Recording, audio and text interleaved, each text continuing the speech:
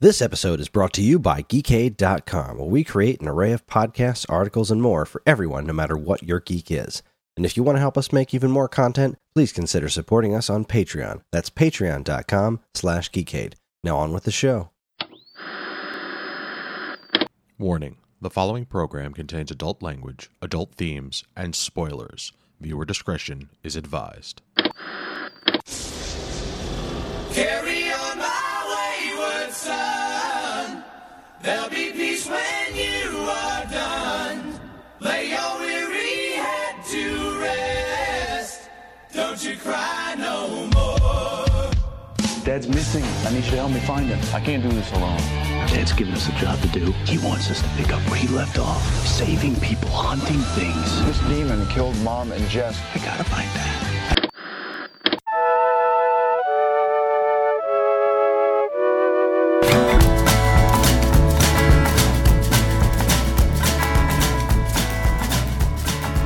Good evening and welcome to this week's episode of This Week's Episode. This is episode 188 for the week of December 12th, 2019.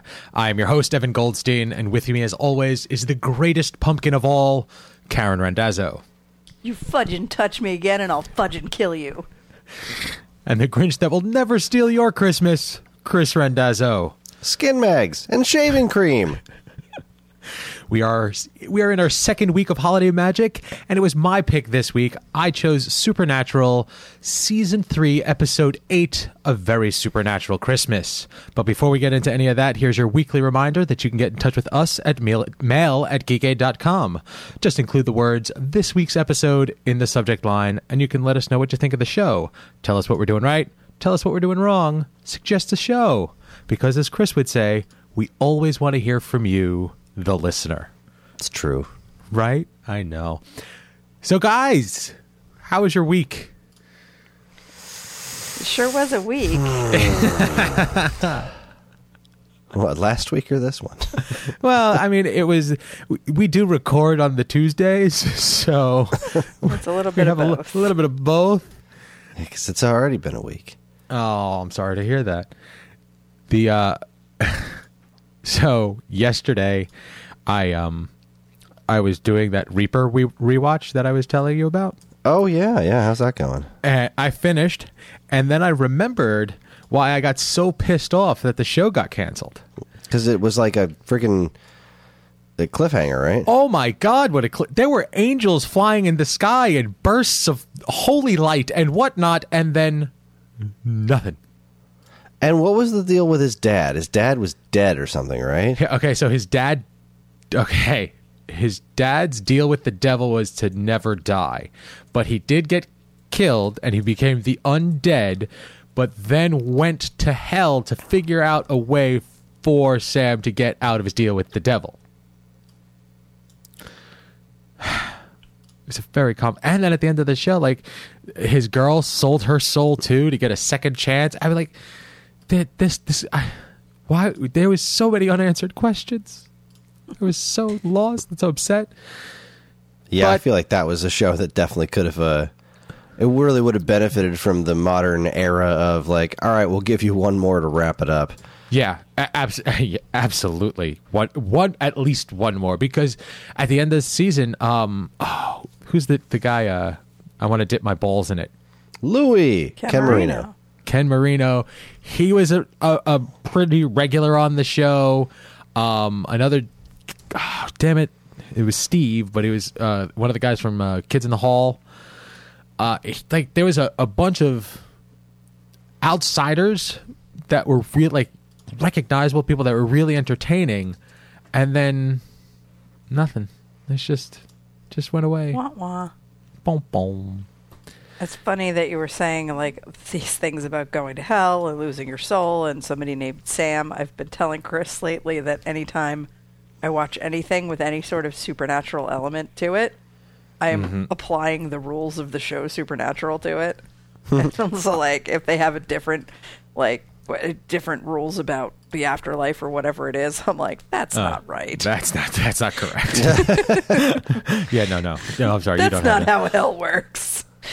Yeah, and like, so with the ending of that show, I switched over to 1 or 2 episodes of Deadbeat, which was the next vehicle for the heavyset fella, Tyler. I think his name is Tyler. Levine. God, I forgot that show existed. Yeah, and it's okay that you did, because it was as if they just took Sock out of Reaper and just moved him to another show about ghosts. That's right. His name was Sock. What was the reason for that? Right? There was a specific reason they called him Sock. Because it was a shortened version of his last name. Right. Ben something Sokolowski. Yes, Ben Solo. Yes, and it wraps around to Star Wars yet again. Jesus, don't get him started. I don't want to. I heard enough, especially after SAG, and then I'm sorry. I feel bad for you that you have to go through this, or that you're putting yourself through it. It's actually fine. He's pouring most of it into the pieces that he's writing for Geekade, which are excellent, and you should all read. That's very true. Well, Gratuitous thank you. Plug. Yeah, I've been trying to keep it to a minimum, although I will be talking about Star Wars again today. Surprise! Wait. Oh, well, wait. Why? Why are you watch? Is that your topic of choice for Well, what you've been watching? I haven't been watching anything but Star Wars. Star Wars. The little known 12th episode, which was a porn. But I thought did you fit it? No. The last time you were pseudo watching. I'm watching all of Star Wars canon, so it's all the movies and all the TV shows. Right, but you didn't have enough time to watch all of the shows. So and I you're doing kind of this all before it speed-watched comes. them, It's before the next movie comes out. Yeah. Okay. And I mean, I guess we're just diving into that. I didn't mean to derail anything, no. but yeah. It's fine. I'm curious. I'm actually curious, because what ends up happening is I don't speak to you for a week, and then I hear you dabble with us today, and then with Dan tomorrow, and then I don't hear it's usually filled with minutia about the website, if not anything else, but you were running out of time. Yeah, so basically I have to write a review for, like one for every weekday, plus one little bonus one, in order to make it all before Rise of Skywalker, which is fine. Because I didn't really need to actually rewatch all of Rebels, because I just watched that, like, a month or two ago. So I kind of speed watched a bunch of Rebels, hit up a handful of scenes to remind myself of why I love them so much. And I wrote up my Rebels review, which was the one that I was...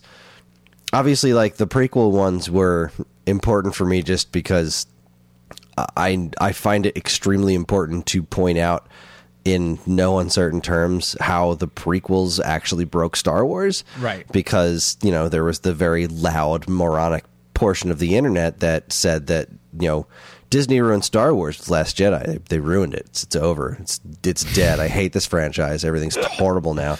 No. It was dead well before that. Yeah, no matter what problems you have with The Last Jedi, if you're sitting there saying that, oh no, this is what ruined Star Wars, then you're just forgetting. You're just forgetting what happened with the prequels, because they legit break Star Wars.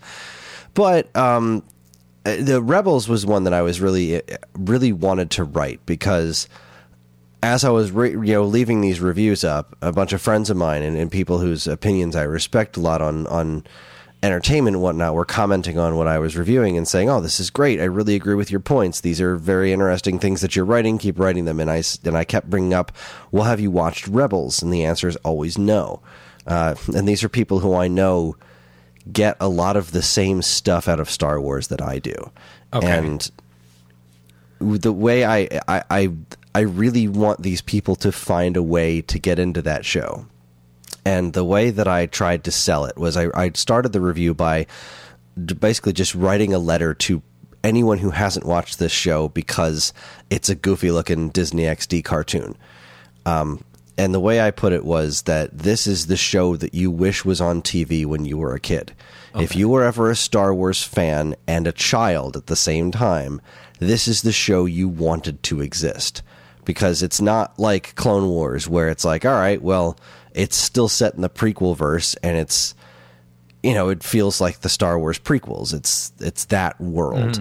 Rebels is very much designed to feel like the Star Wars that we grew up with, the original trilogy. The world is it's got that lived in dirty feel. Everything isn't all like hyper glossy and whatnot. And we watched an episode of this show and with Frank Oz as Yoda, and it was a nice little episode. But honestly, what makes the show so special is that it hits the same way that Star Wars hits once it gets itself going. The problem is that you just have to remind yourself how to be a kid when you watch it, because it is at the end of the day a kid's show, but when it hits you with dramatic moments, they are every ounce as effective as what the movies did, and a lot of that comes from the fact that they got a lot of the actors involved to do it again, and including actors reprising their roles from Clone Wars and whatnot. And I'm thinking very specifically of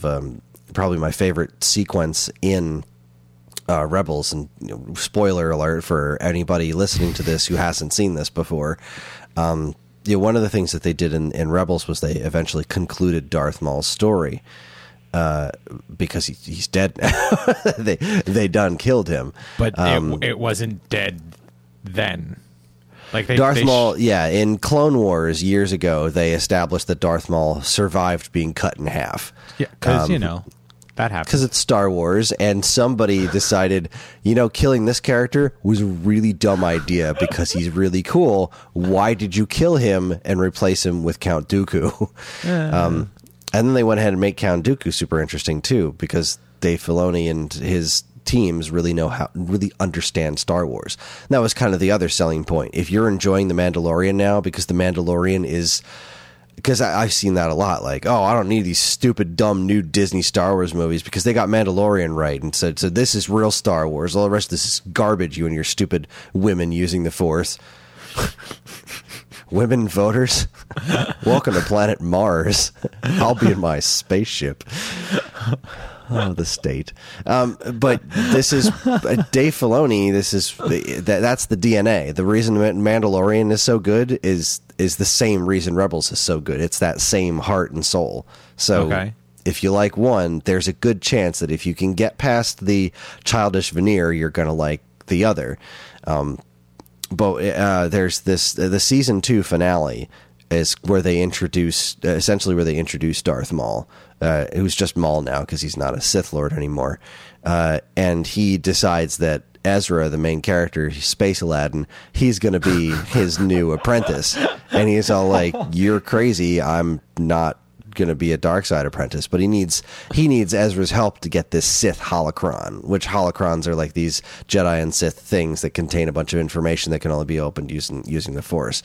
So Maul uses Ezra, and Ezra kind of goes along with it because the promise is that if you can open this Sith holocron, then you can get any answer to any question you want, any one question.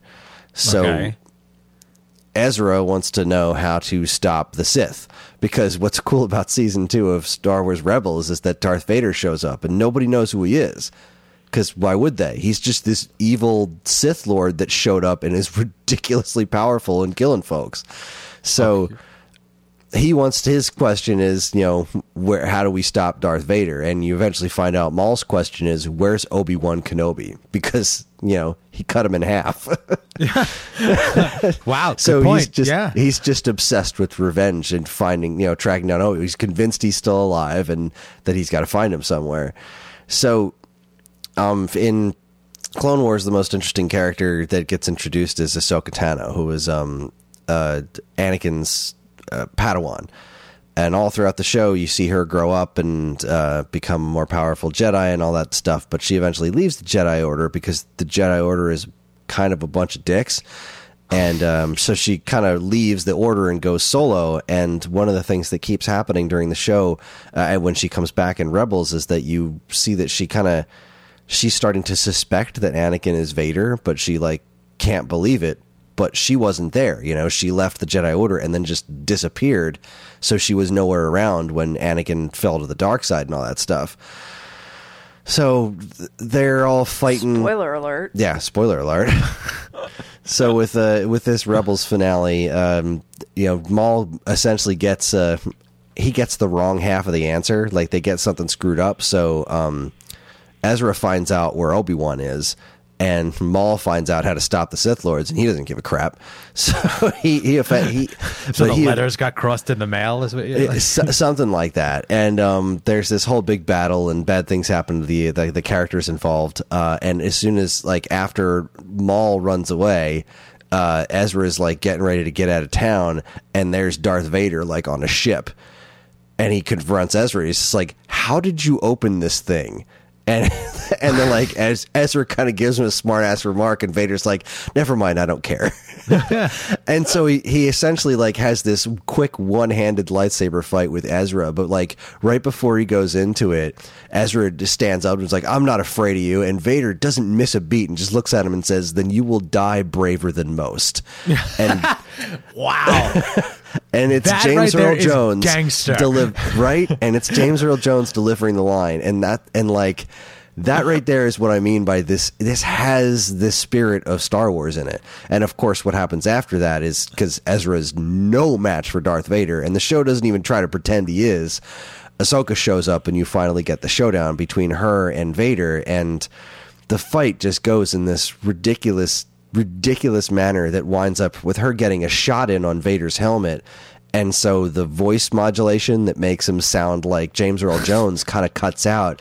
And the voice actor who played Anakin in Clone Wars has a very brief back and forth with her. And it's it's gutting, man. It is super heartbreaking. Wow. And this is, and I'm sorry because I got slightly confused. This is the more childlike cartoon? Well, I mean, it is a cartoon, It's... Yes, but you're saying that there's one that is okay, because I haven't watched either one of these. You're saying there's one that's a kid show that has beats of emotion that are what we wanted it to be, and then everything that you've just described sounds like an adult drama that's been drawn, right? But it's the same show, because there's also goofy stuff that happens in most of the rest of the seasons. There's one-offs. There's a big purple fuzzy guy who's the main part of the crew. It is effectively a kids show, but just like Avatar: The Last Airbender, when it's not, it knows how to deliver the feels, and all that light stuff is the reason it works, because you sit through these episodes where you're like, yeah, I've seen this before, and this is cute, this is fun, but you sit through those episodes and it creates this feeling of safety and character development. You are getting to know these characters through all of these events, so that when the big shit happens, it comes with the level of gravity that a movie would set up in much less time, because it's not as child oriented. You know what I mean? Gotcha. So that the heavier parts hit harder because of the lighter aspects of the show. That's a hard balance to keep in a show. It is, and this show does it extraordinarily well. So that was, that's really, I just want, if I can convince 3 or 4 more people to give this show a shot, and really you do have to stick through, especially season 1, where it is shot like a Disney XD cartoon. Not a bad one, not super childish. It's not like Jar Jar Binks is prancing around on the screen, but it's not Baby Shark. No, it's not Baby Shark, but it is something. But it is, if you are a fan of Star Wars, the story and the characters, I can't recommend it enough. And especially because, if there was a show like this when we were kids, it would have been, generic white dude is the main character, and that's the end of it. But the crew on this show is, like I said, the big purple fuzzy dude, but then there's a female Mandalorian. The ship's captain is a woman named Hera. She's a Twi'lek. Then you've got your white guy who was the Jedi beforehand. He used to be a Jedi.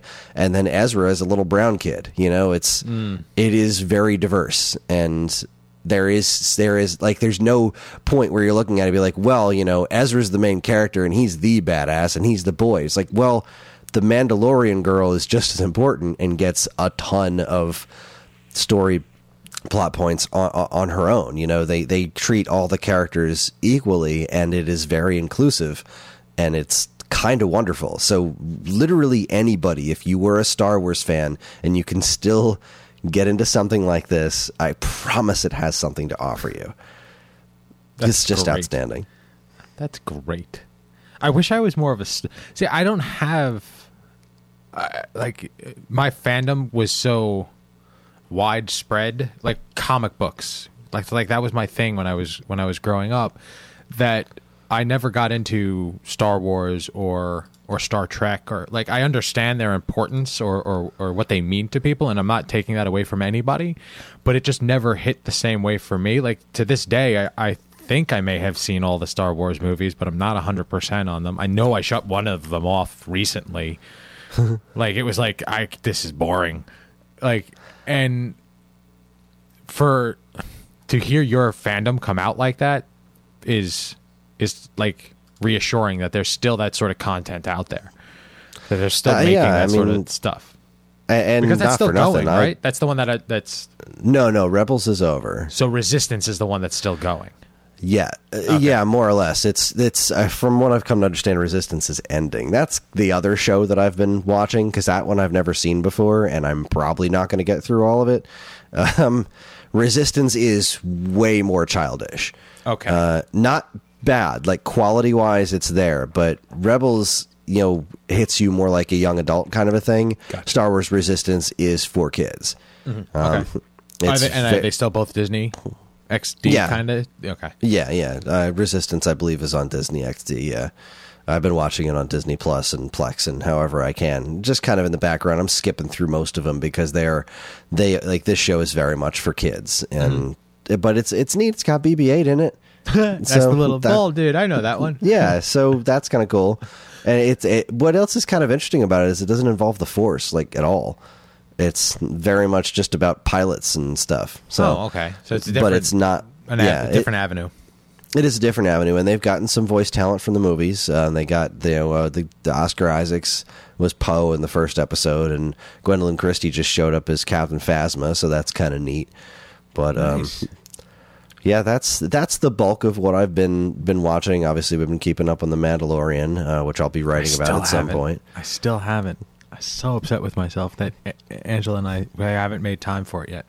Well, it's not even done airing yet, so you'll blow through it once there's time. I'm sure. NBD. The only other thing I have to talk about with TV is something that's coming up, and I think it's on the 12th. Jeez, is it that soon? The Game Awards are coming up. Awards? That's going to be coming out the day that this releases. So what? So the Game Awards, that is video games. Like, this dude Jeff Keighley has tried to make a televised award ceremony, official award ceremony, like the video game equivalent of the Oscars. Why does that name or something sound like that. familiar to me? Because you worked at GameStop. Is and it? Jeff Keighley probably was on any number of those GameStop TV things, talking in the background. Okay. He's been a personality in video games for a long time. So the Game Awards are airing on the 12th, and it's. Are you going to be live tweeting, Chris? No, I've never made it through an entire broadcast of this thing because I don't think it's a very I dig award shows, not as much as Karen, but No one does. Yeah, but that would be you would be the okay. If you can't make it through it, I can't think of you are heavily into video games. Yeah, and but you are sort of into award shows. I am. The problem is that it has traditionally been very geared toward the video game crowd that's not me and people who aren't gamers. Like, it consistently tries to legitimize itself with whatever pop stars are popular at the time doing a musical performance, and that's neat. But the presenters are usually just celebrities who don't know much about what they're presenting. May have voiced something in somewhere, somehow. Yeah, maybe somewhere at some point, or at some point said, "Hey, I've played a video game. Pac-Man's great." I don't know. The other, I love that Pitfall guy. The other trouble with the Game Awards has consistently been that, like, I don't know, the way that they give out the awards, the games that they give awards to and the categories that they come up with it doesn't feel as, I guess professional is the right word, or as thorough. Like, all right, so this year, this game called Death Stranding came out. And that's the one with Norman, right? That's the one with Norman Reedus, yeah. See? It's Norman Reedus and Mads Mikkelsen and a handful of other... I remember. Yeah, the game is ridiculous. I haven't played it, but the reviews for the game have been very, very mixed at best. Okay. Now, this game was directed by a man named Hideo Kojima, who directed the Metal Gear Solid series of games, of which Jeff Keighley is a tremendous fan. He is a huge fan of Kojima's work, so much so that he has a personal relationship with the dude and actually appears as a non-playable character in the game. Okay. So the Game Awards, they announce all the nominees for the different categories, and a couple of games that are relatively widespread. This is the game of the year, particularly a game called Fire Emblem Three Houses that was a front runner in a lot of cases for a lot of people's game of the year. Is that a Pokemon game? No, it's just a Switch Japanese RPG game. It's got a huge following. Gets almost no nominations. But Death Stranding, which got very middle of the road. Some people really liked it. A lot of people really hated it. Most people thought it was just kind of an average game about putting ladders in places. It's a very divisive game, but it is nominated for like everything possible. And I have no doubt in my mind that game is going to take Game of the Year, because at some point Jeff Keighley was just like, I don't know, a couple years ago when Death Stranding was being made, like whenever that game comes out, it's Game of the Year, I promise you. And that's just, it feels kind of weird to me. There's just a lot of categories. For example, there's the family games category that seems to exist solely to give Nintendo awards because there's nothing else in it. And best game featuring a goose. But like that wasn't in the family game section. But like Ring Fit Adventure is in there. Like that's not a multiplayer family game. It's an exercise program. What the heck? There's a lot of weird stuff like that in it. So I don't know. This thing's happening. What seems to be what it's known for in recent years is that it's like a place for companies to drop new game trailers. So I don't know. Okay. So, but who is like? I can't think. I don't know who does. There are boards or groups of people that vote on the movies and television awards. Mm-hmm. Like what body runs this? That I'm not 100% sure of. There is a well-respected games awards thing they've been giving those out for years from the Academy of Interactive Arts and Sciences, but that's not televised or made into some sort of, hot program with guests and presenters and stuff. Okay. It's just a pretty scientific approach to awarding, game designers and games. I mean, because you'll see Game of the Year posted on like every third video game because someone somewhere reviewed it that way. Yeah, some outlet. But the one that usually holds the most prestige, at least from my perspective, is the what is it? AIAS, Academy of Interactive Arts and Sciences. AIAS, yeah. Okay. Those awards are the ones that kind of tend to mean the most, as much as awards can. But I don't know who is behind this. I think there's even like a you vote on the games. Like, I don't know how much that plays into who actually gets awards or what, but that's a thing that's happening. It's going to be on. What is it going to be on?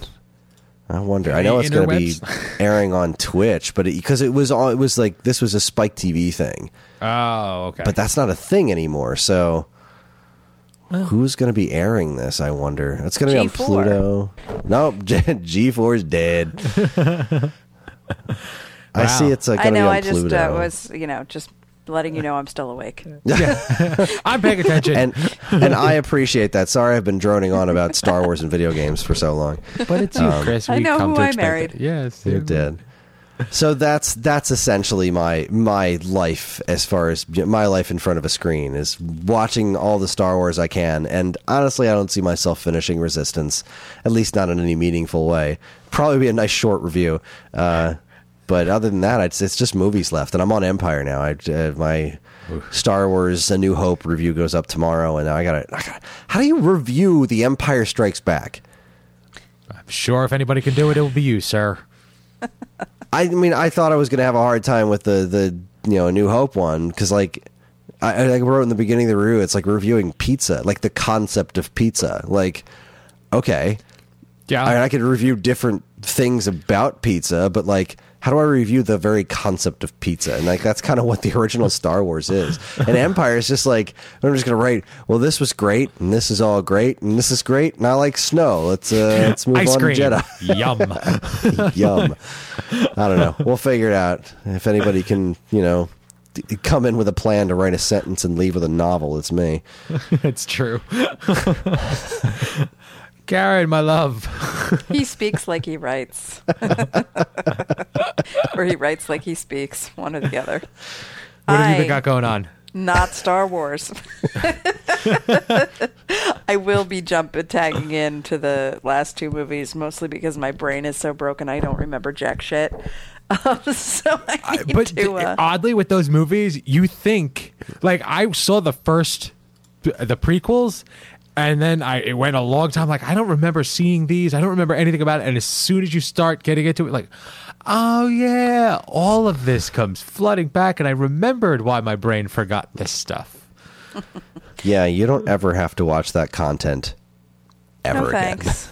Anywho. So, as I mentioned, I've been watching so much Supernatural that I'm applying its laws to any other show that has anything remotely to do with magic or afterlife or anything like that. Where you at? Well, I just finished season 8. Ooh, okay. Yeah. Midway. What the hell was going on? Something bad happened they had to do the trials so they could close the gates of hell forever. And Sam did the trials. He stopped short of doing the third trial because it was going to kill him. All right. And then Castiel was doing the trials to... it was something about heaven, and Metatron tricked him into doing these trials, and he was actually... Metatron was trying to throw all the angels out of heaven because they were dicks to him. And that's Booger, right? Yes. Okay. So, Curtis Armstrong. I actually know that guy's name. So this season ends with, like, Sam is collapsed on the ground. He's not doing great. Dean doesn't know what to do to help him. And then all the angels start falling out of the sky and, like, they're on fire. And that's the end of the season. See, that's one thing you got to give Supernatural.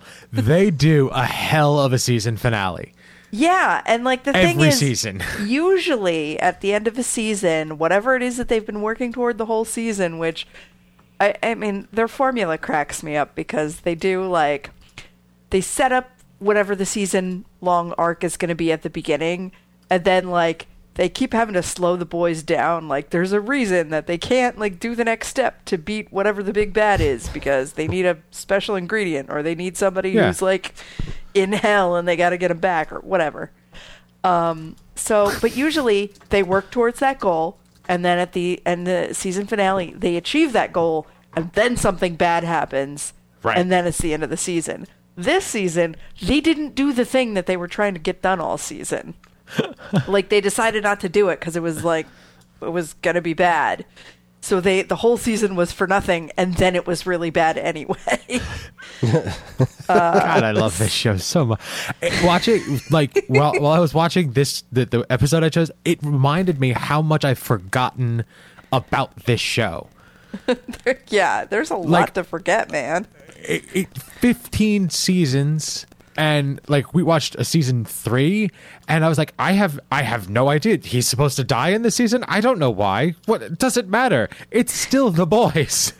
And the thing is, I'm doing the rewatch, so it's more fresh for me. And I'm 5 seasons past this point of season 3 where we watched the Christmas episode. I no longer remember what it was that was going to kill Dean. I remember he was going to die at the end of the season. But isn't he going to die every season? I feel like that's a. He made a deal. He made a demon deal to save Sam. That's what it was. And the demon only gave him 1 year instead of 10.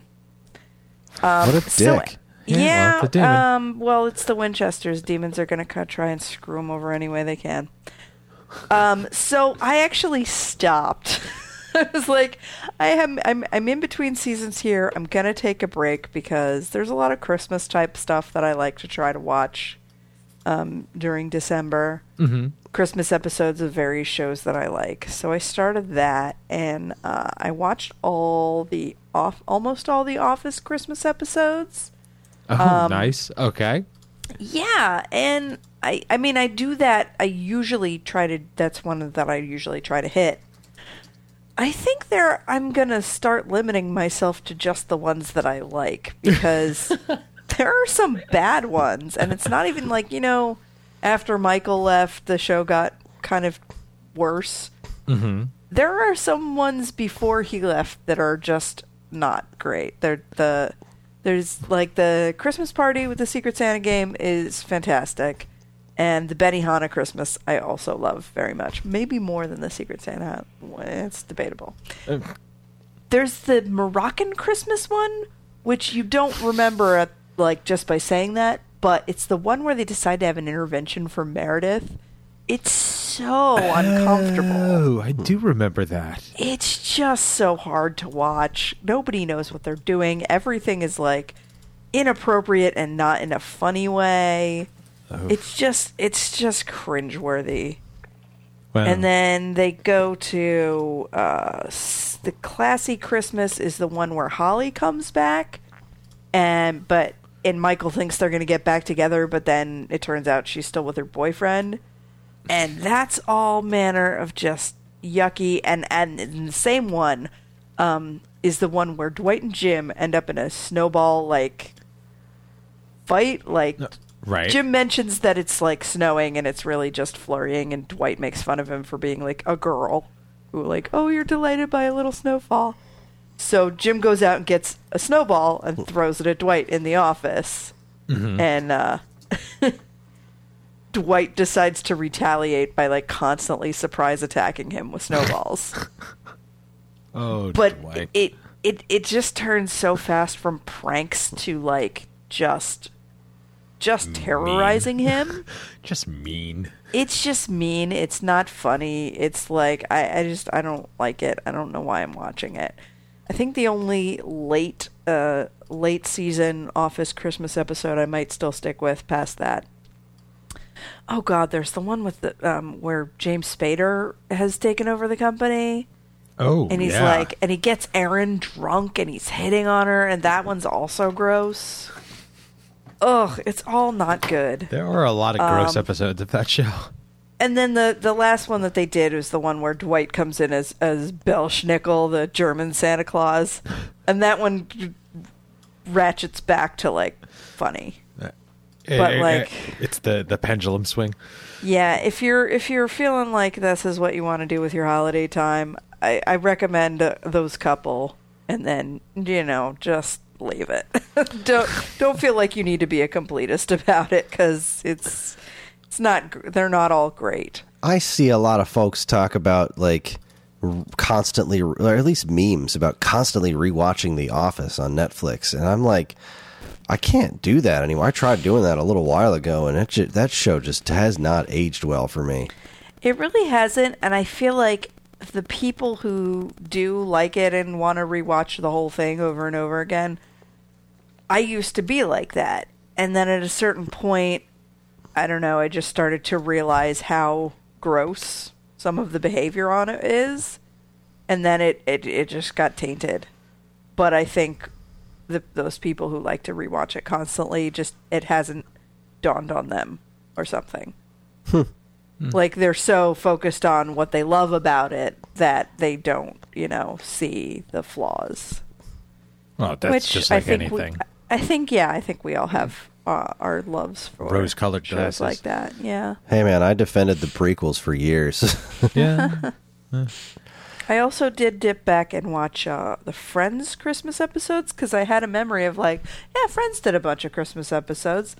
I mean, they did do an episode set at Christmas almost every year, but almost none of them were really about Christmas. So Yeah, there's another one there was you can the cross off. Hanukkah armadillo one. I remember that one. The Holiday Armadillo. Oh, He Holiday was part Armadillo. Jewish. Yeah, I remember that one.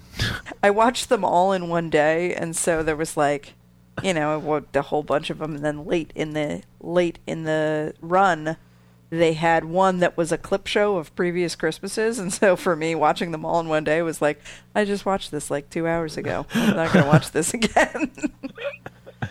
Oh, So nice. that's where I've been at with the screens. Actually, you just reminded me of, there was a news story that came out that I was going to talk about that I totally forgot to because I was distracted by Star Wars. Go What do you got? figure. Well, I mean, the other thing that I watched, I just watched it today.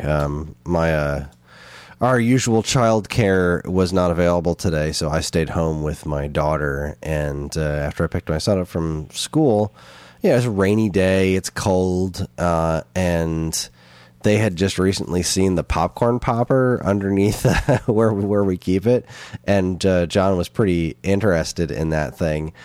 So I thought it would be really cool if we sat and watched a Christmas movie, and what we wound up watching together was Muppet Family Christmas, which is, I brought that up on the show a Yes, you while did. back. It's like my favorite Christmas thing ever. And it ties into the news story that I do not know how to pronounce his last name. Carol Spinney. Carol Spinney, the Big Bird, Big Bird passed, which is super sad. It is.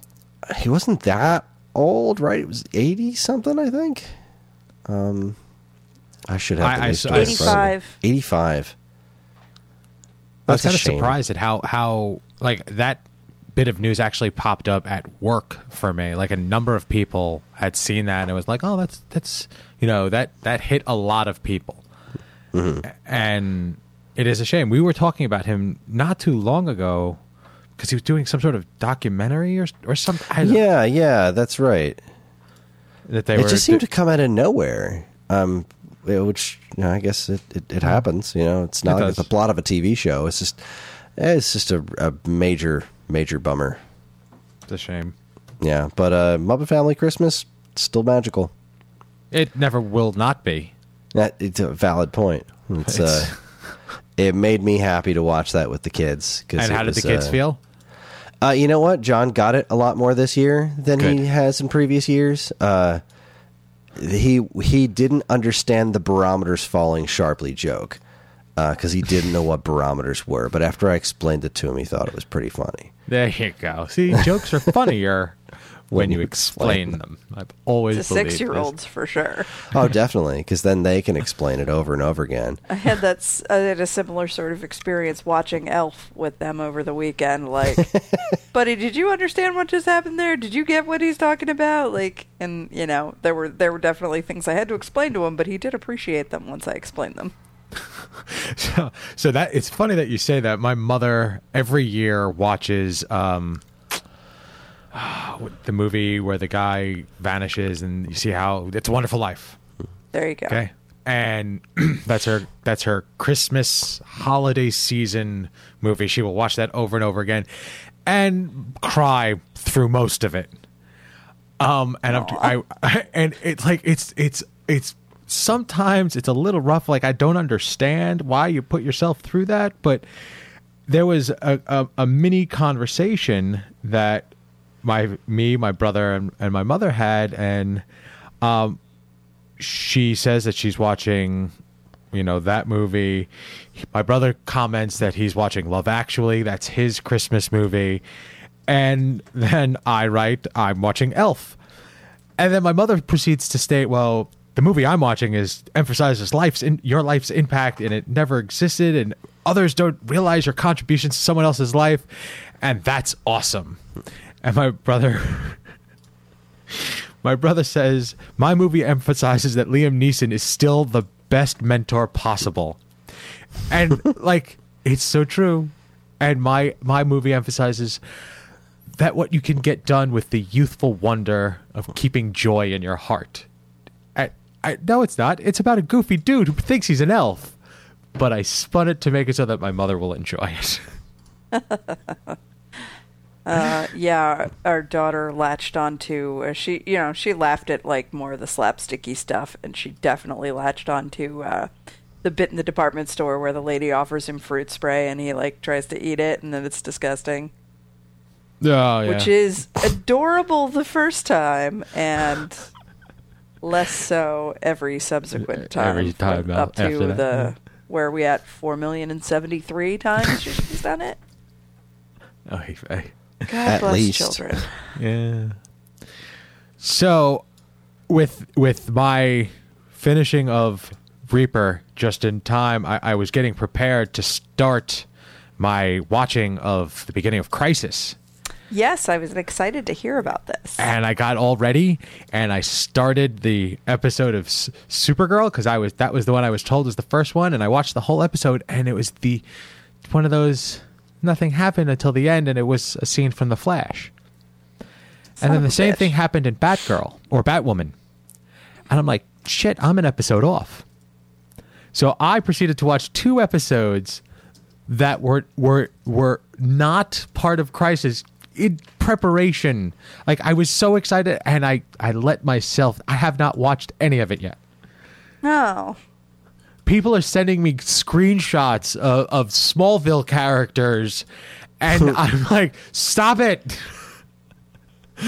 I want to see that for myself. I want that joy. That is a spoiler that I will take heart and pain from. So my plan is tomorrow I have off from work, and I'm going to catch up as quickly as I possibly can because I have them all now, because I started to watch one and everybody was having like a drink saying, he gave his life in the way he lived. And I'm like, oh shit, when did he die? What did I miss? I missed something. I thought this was part 1. And it wasn't. I was off. There's so many shows.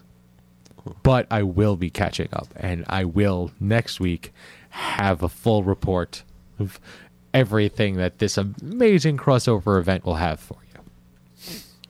Exciting. Lots of exciting things to come. Yeah, I mean, we're going to watch it at some point probably, right? Yeah, I think probably maybe we'll wait until they've all aired. Yeah, that seems like It'll make our lives a little bit easier. seems like an us thing to do. I mean, Miss Maisel came back and we haven't Touched it. Yeah, we were gonna the other night, but we're both so freaking exhausted and sick and hurting. So Yeah, that's another thing that's been Working. going around. Like I was sick for like 4 days straight, and then the other day I sliced the crap out of my hand. I have 4 stitches in my finger. Like, Yikes, dude. yeah, teaches me for working too hard. I now on my index finger it's like bandaged up, so I have to just point at things. Aw. So it is what it is. But I wanted to make comment before we head off to break, or Karen, if you had any news story that you wanted to touch on. There was an odd, something came across my, I don't want to say news feed, but it's this feed that I have on my phone that shows me like articles and not necessarily always current. It's like, hey, this may interest you. And it was one about the stock market now second guessing Netflix.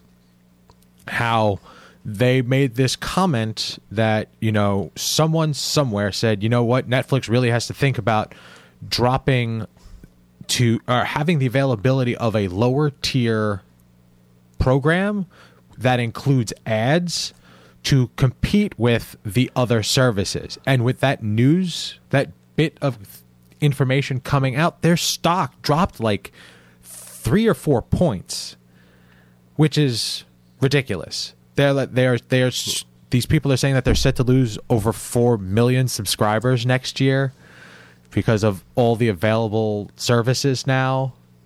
Like, these people are like straight up guessing at it, and it's like, I have Disney, I have had Hulu, I've had all of those things. I'm not turning away from Netflix yet.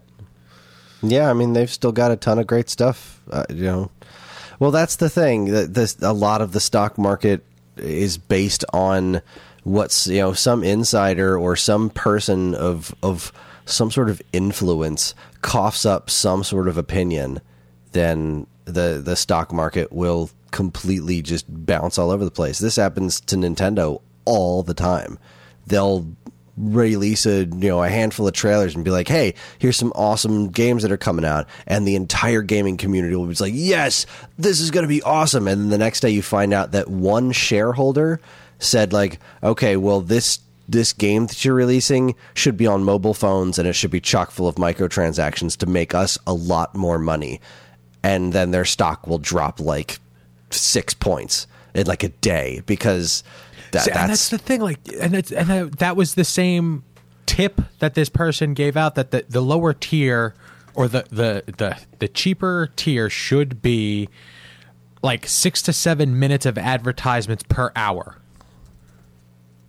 Like, that's not how Netflix content is set up.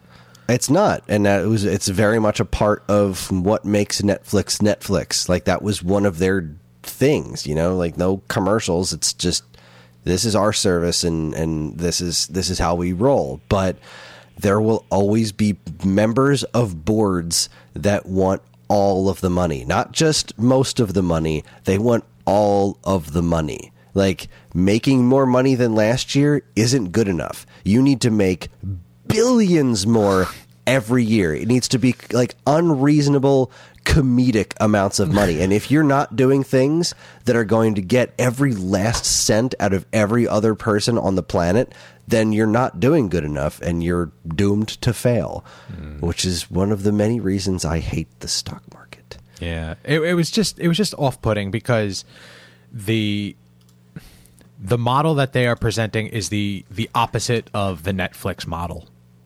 And that person, whomever it may be, had a loud enough voice, if you will, to hurt those that are shareholders in the company, which may be, granted, very wealthy individuals, and it could be, Bobby and Susie, who just got a couple of shares in Netflix 15 years ago when they was still shipping out DVDs.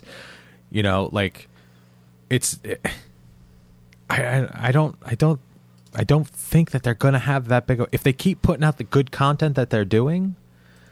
Like, they're still making billions of dollars a year.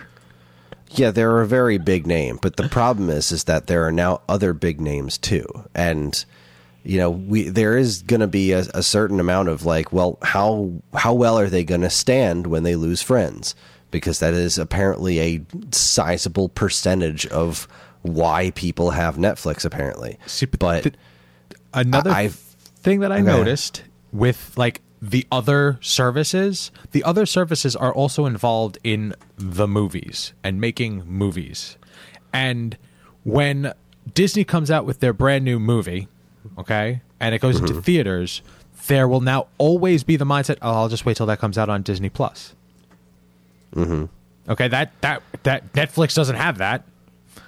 No, yeah, their movies don't come out in theaters for the most part, and like they're stealing from Peter to pay Paul kind of thing.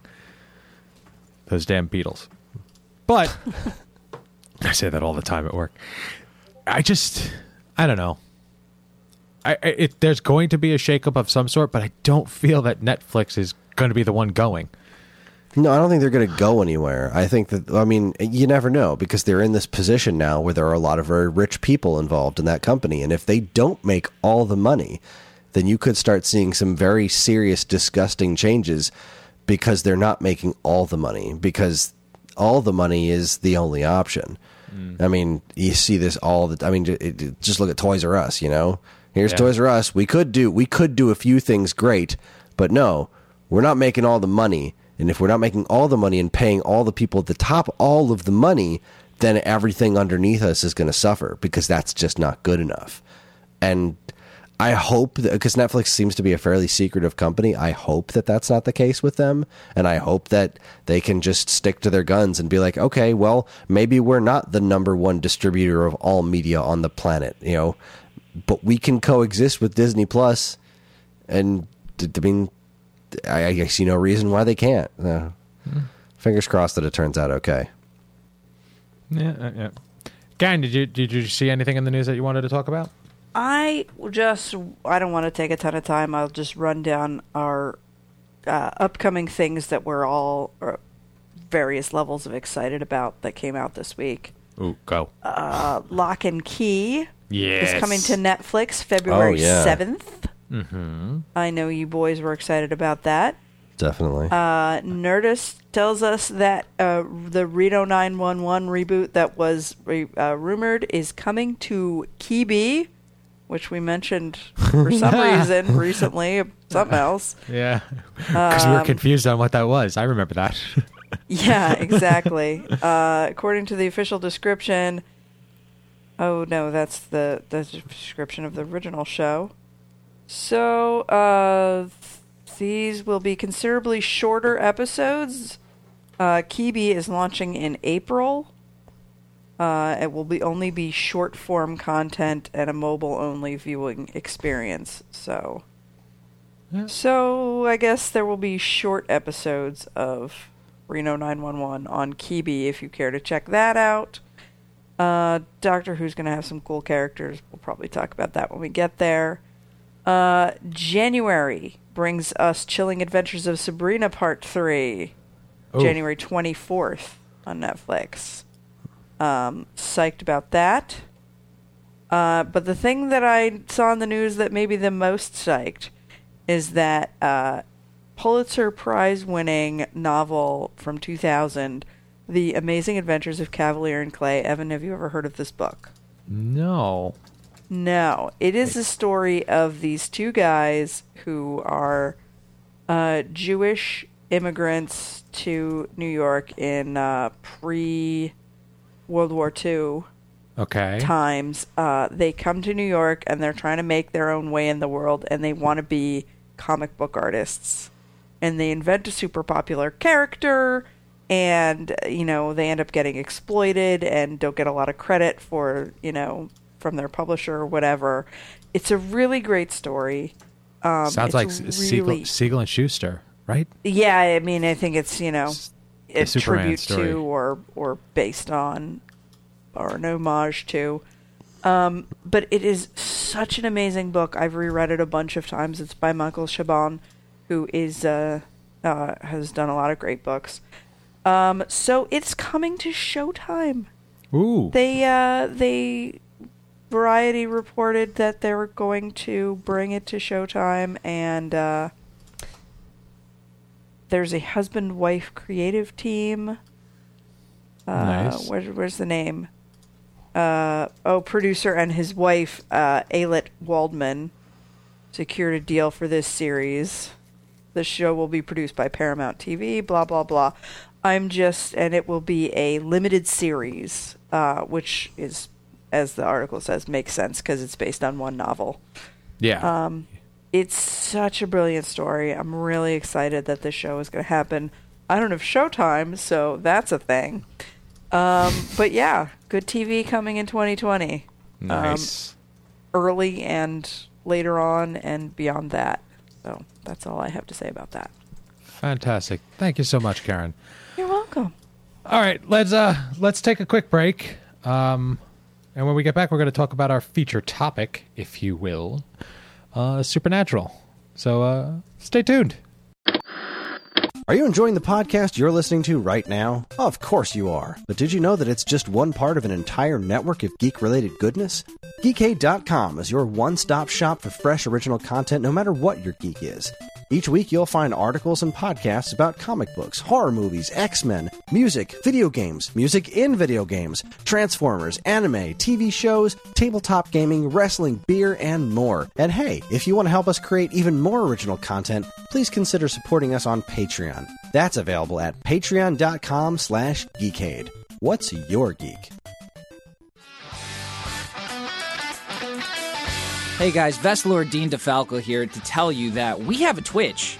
Geekade has a Twitch, and we are streaming at least once a week. Every Thursday, we are on from 6 to 11. That's 5 solid hours of me failing at whatever game is going on that week. You want to see me cry? twitch.tv/geekade. You want to see me achieve a massive victory? Twitch.tv/geekade. You want to see me eat food, mukbang right there? Twitch.tv/geekade. Guys, check it out. It's a lot of fun. We got emoticons, we got sub badges, we got all sorts of stuff going on over there. And if you just want to pop in, say hi, give us a follow. You know we really do appreciate it. Trying to spread the love, trying to spread Vestlore Global to a house near you, maybe even your house. So guys, pop in, say hello, and we'll catch you next time on twitch.tv/geekade. See you then, guys. Stay Vestly, keep playing games.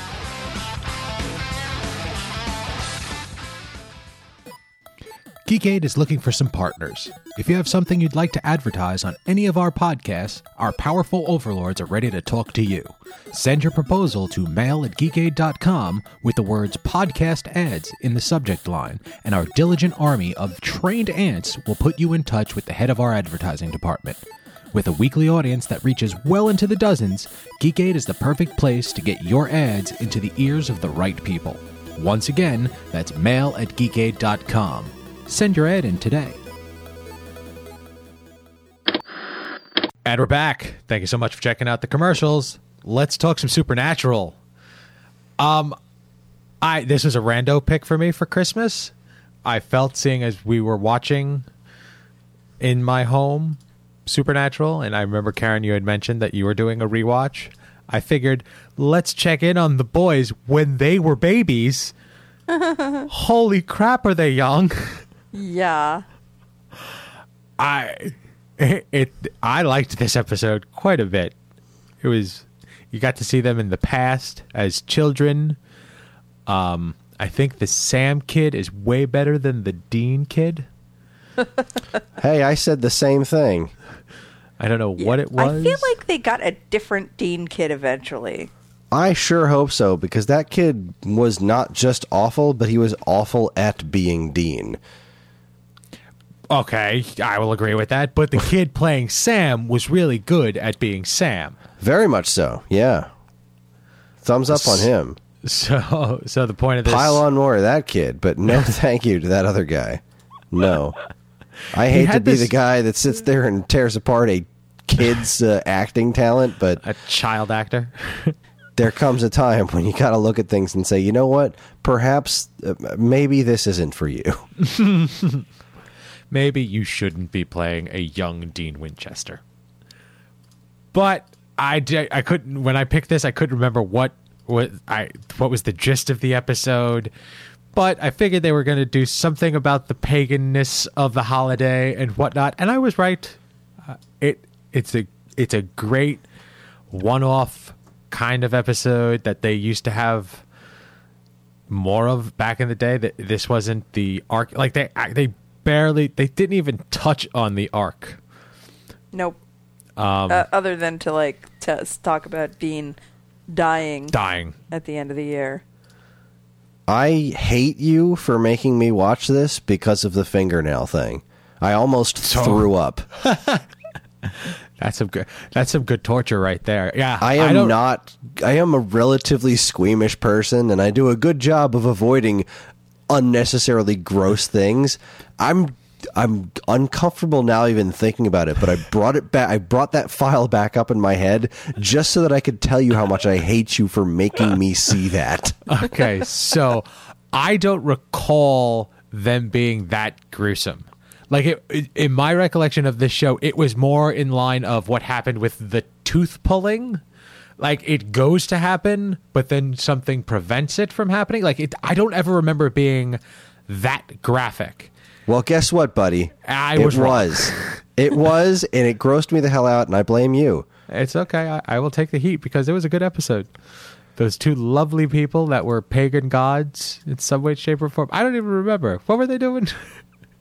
They were pagan gods, right? That was what was going on? Yeah, they were. Yeah. It was a good time. I dug it. Like I said, I haven't seen very many episodes of this show, but the ones I have seen, I enjoy.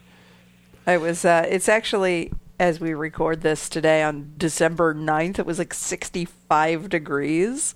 Also, coincidentally, the day of my work holiday ugly sweater contest. So everybody was But I made comment to a friend of mine who is a fellow Supernatural fan about how this episode and maybe somebody had made a human sacrifice to these gods to make it be so warm today. It's like this is what I remember of the good stuff I remember about the previous the early episodes of this show. You get about the relationship between the brothers when they were young, how Dean so looked up to their father, like that whole family dynamic, and then this like one-off, this monster of the week was fun-ish. Like they were caricatures of like Norman Rockwellian type of family members, like the mom and the dad, and like it just went sideways fast, especially when all of a sudden they wake up and they're tied to chairs, and you know the scene that Chris mentioned. So I apologize. You damn well better. How very dare you? This is a type of villain that they've done, I guess, subsequently to this episode, and I always enjoy it when they, like, Supernatural always does a good job of the, like, golly gee willikers type of villain that, like, thinks they're in the right, and also that they comes directly from the 1950s. And they even get some of that done when they do, like, time travel episodes. I'm genuinely disappointed that they didn't fight the Krampus, because earlier in the episode we were watching it, I'm like, oh god, they're going to fight the Krampus. It's going to be great. But they didn't fight the Krampus. Maybe they should do that this year since it's their last Have year. they not? This is the only Christmas episode in the shows for 15 years. What? Yeah. That's insanity. They normally don't do it because it's like, I don't know, it doesn't really fit with, the show. Slow-hanging fruit. Like, there's so many effed up Christmas stories to tell. Like, come on, man. Santa's Sleigh is a movie. Like, and that is my all-time favorite Christmas movie. Goldberg as the Santa Claus. They even like kind of made a big deal about Christmas, like Winchester Christmases and whatnot. I can't believe they haven't done more Christmas episodes. How have they not fought the Krampus? I don't know, my friend. Well, tell them to get on it.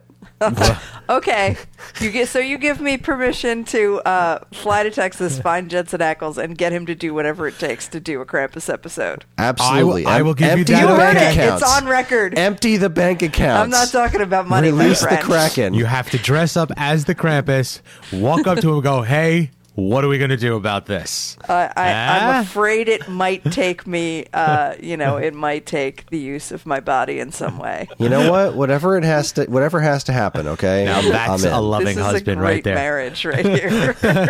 Right there, loving husband. It's all about the important things, okay? Speaking of the important things, I think my favorite thing about this episode was like how they showed Dean taking care of Sam when they were kids. Yes. That is just the sweetest thing. I do like that he tried really hard and got him to, as he put it, chick gifts. Yeah, I didn't know they were chick presents. Which is such a Dean thing to say. Yes.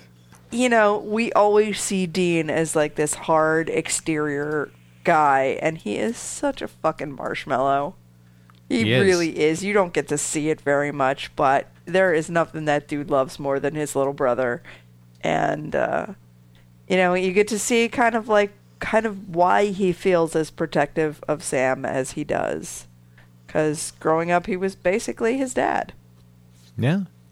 And that's those are the tidbits that happen every once in a while in this show, that they show the relationship that, like, most of the time the relationship is them learning from each other, and whenever they go back and they show them as kids, it's how much Sam looked up to Dean and how protective Dean was of Sam and how much Dean looked up to his dad, and like there was a real family there, even though it was set in a very weird set of circumstances. They always try to take care of each other, and when the dad wasn't around, Dean stepped up and stole the gifts that Sam needed to make it a Merry Christmas. So It was an adorable episode, even It with really the horrific was. things that were shown.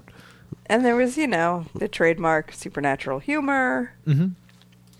I do like like the the way they little- spun the lore. Like, Yeah. and most of it is true, like that, the winter solstice and all of that stuff, that's based in reality. But like the fact that these monsters needed to be killed by stakes made of evergreen. So like that's where the Christmas tree comes. It's so on and so. Like I like it when they do stuff like that. They expand on lore. It was a fun episode. And It was, and it was a fun little window into pre-internet porn culture, Skin mags, like that's funny. So I mean, this is like these are the one-offs that I really enjoyed about this show. They happened quite a bit in this series because, like we said, they do an arc for the season, but they fill it with one-offs to keep the boys at a steady pace so that they don't just get to that big baddie in 3 episodes. So Right. This also It's- gave the backstory of a fairly important piece of supernatural history, which is Dean's necklace.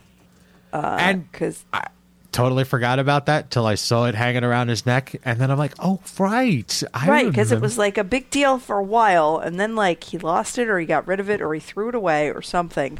And then it came back and it was like Castiel and another angel were like looking for God, and they were like, we need this like sacred object that's what you use to call God. And they went through this thrift shop warehouse that was like a huge tangle of junk and eventually found it, and it was his necklace. That was how you get in touch with God. Well, and that's the thing that Which the show Dean never does. knew. They never used it that way when he had it. It was like the writers just come up with this crap and they're like, okay, we need something. What are we going to do? And they have so much canon that they're like, what can we pull from the back canon that like has been forgotten about but used to be like around all the time? And it was just so brilliant the way they did that. We were watching an episode in season 14, and I can't remember what the episode was about, but what they did was they touched on the fact that Sam was a huge, I don't want to say fan, but he had an affinity for serial killers. Like that was an important part of his character arc back in the day. And they referenced it again. Like he knows a lot about serial killers, like who they are, where they're from, like their backstories, if you will. And they, throughout this show, they don't forget about where they came from or the things that started this huge litany of canon, as you say. It's nothing is forgotten, and I love that. Like there was what's the Nephilim kid, Jack went on Jack's first solo mission. I think he runs through like 4 tests real quick that they were doing in season 2 and 3 that you hadn't seen for seasons and seasons because they moved on to something else. But they then remembered, hey, you say this in Latin, it could set off a spirit. If you touch them with holy water, it could set, like, they don't normally do that stuff anymore because it's always a huge big baddie now, and it's guaranteed a demon, it's guaranteed an angel, but they still reference this stuff, and that's what I love about this show. Not only that, but like at a certain point, with as experienced of hunters as Sam and Dean are, like we don't need to see them do that stuff, the basic stuff every time, but they still remember that if you're training a new hunter, that's the basic stuff you need to teach them in the beginning. Yeah, like they're true to their whatever their philosophy is. It's a great show, and I it love has this show so much. It has been so good for so long. Like, granted, every show has its weaker moments, and there's some wonky storylines, but this show has consistently been entertaining. Like, even in a season where there's like a character you may not like right out the gate, you don't like it, and they're there for the whole season, there's at least half of the season that you will enjoy because of the one-offs or the entertaining things that happened between the brothers, or the fact that they get sucked into Scooby-Doo land, or like whatever happens to them that is not the main arc. Like that's what kept the show going for 15 years now. So the main thing that came back to me that I didn't really, not necessarily not remember, but I don't know, whatever, is like Dean used to be, he was protective of Sam, like treated him like a little kid for a long time. And I think the flashbacks are tied into a part of explaining that. But also that led to a lot of like Dean fucking with Sam. Mm-hmm. Like, and Sam just being like, whatever, dude, like completely annoyed by it. Just moving on, just moving past. He grew a thick skin really quick. Yeah. I was like, oh yeah, I forgot how much you used to screw with this kid. The show I'm sad to see it go. And yeah, because it hasn't, I personally don't feel it has dipped.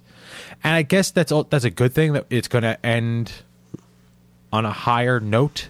It's not fading away as some shows do, but it hasn't let me down, and I'm sad to see it go away.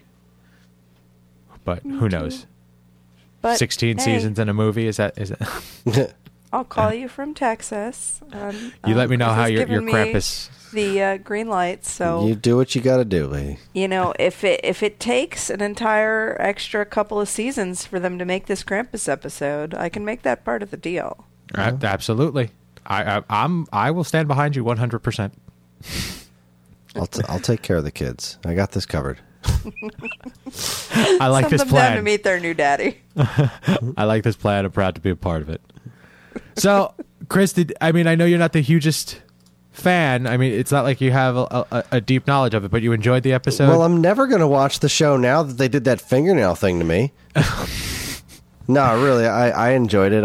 I've seen a handful of episodes, mostly through doing this show with you guys, and I've enjoyed it every time. It's one of those things that if I had the time, or if I had gotten in on it earlier, I probably would be a fan. But I just never see myself diving into it, because it's not the kind of thing that I'd probably be able to do subliminally at work. So it would be something that I would have to do on my own time, which means that I would finish a 16-season show with hour-long episodes sometime in 3015, which... No offense, but there are other things out there that I'm going to do before I do that. And there's absolutely nothing wrong with that. And that's another problem with this show, per se. Like, you can't watch it in the background, because most episodes do touch on the story arc in some way, shape, or form. Even those that are the filler episodes will have a smidgen of story progression in it, just to remind you what season they're in, kind of thing. So, and there's also a fair bit of there's fighting where you have to watch. There's no dialogue. You just have to watch it to know who's kicking whose ass. Or there's magical stuff being done that you don't understand if you're not looking at it. That's a problem I'm having with this rewatch. Is every once in a while they'll go a long stretch of time where there's no dialogue, and I'm like, wait, what's happening? There's a lot of sneaking around in the dark with a flashlight. Yeah.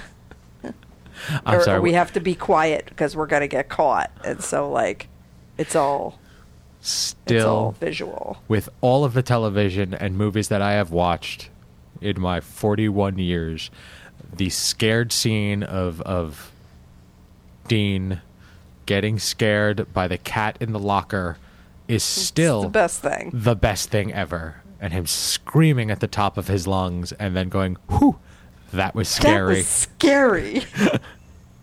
Best thing ever. So, there it is. There's my Christmas pick for this year. I'm glad you guys enjoyed it. So yeah, next week, Karen, is your pick, but let's get the spiel out of the way, Chris. You can get in touch with us at mail@geekade.com, as well as all flavors of social media that we inhabit. You can like us on Facebook at Geekade, find us on Instagram at Geekade, subscribe to our YouTube and Twitch channels for all our latest video content, and follow us on Twitter at _Geekade, or follow the show specifically at Twepcast. You can also find us individually on Twitter. I'm at Geekade Chris, that's Geekade KRIS. Karen, where can people find you? Shoot _the_moon. And Evan, where can people find you? Geekade_Evan. If you're interested in more information about anything we discussed tonight, be sure to check out our show notes, and while you're at it, you can also subscribe to this and any of our other wonderful podcasts on iTunes, Spotify, or Stitcher, where if you're super nice, you can leave us a review, because any and all feedback is welcome and appreciated. Again, always remember to keep your eyes on Geekade.com for more fresh original content. Back to you, Evan. Thank you so much. All right, Karen, how are we wrapping up this Christmas holiday? With something that's less of a classic and more of a new modern classic. We are going to watch My Crazy Ex-Girlfriend Season 1, Episode 10, with an annoyingly long title, My Mom, Greg's Mom, and Josh's Sweet Dance Moves. All right, people, there's your homework. Karen, give it to me one more time, because unfortunately the connection broke up a little bit. It's Crazy Ex-Girlfriend, Season 1, Episode 10, called My Mom, Greg's Mom, and Josh's Sweet Dance Moves. Sweet, sweet dance moves. All right, everybody, thank you so much for joining us this week. From everyone here at this week's episode, I'm Evan. I'm Karen. Eggnog is disgusting. Good night. And this concludes our broadcast day.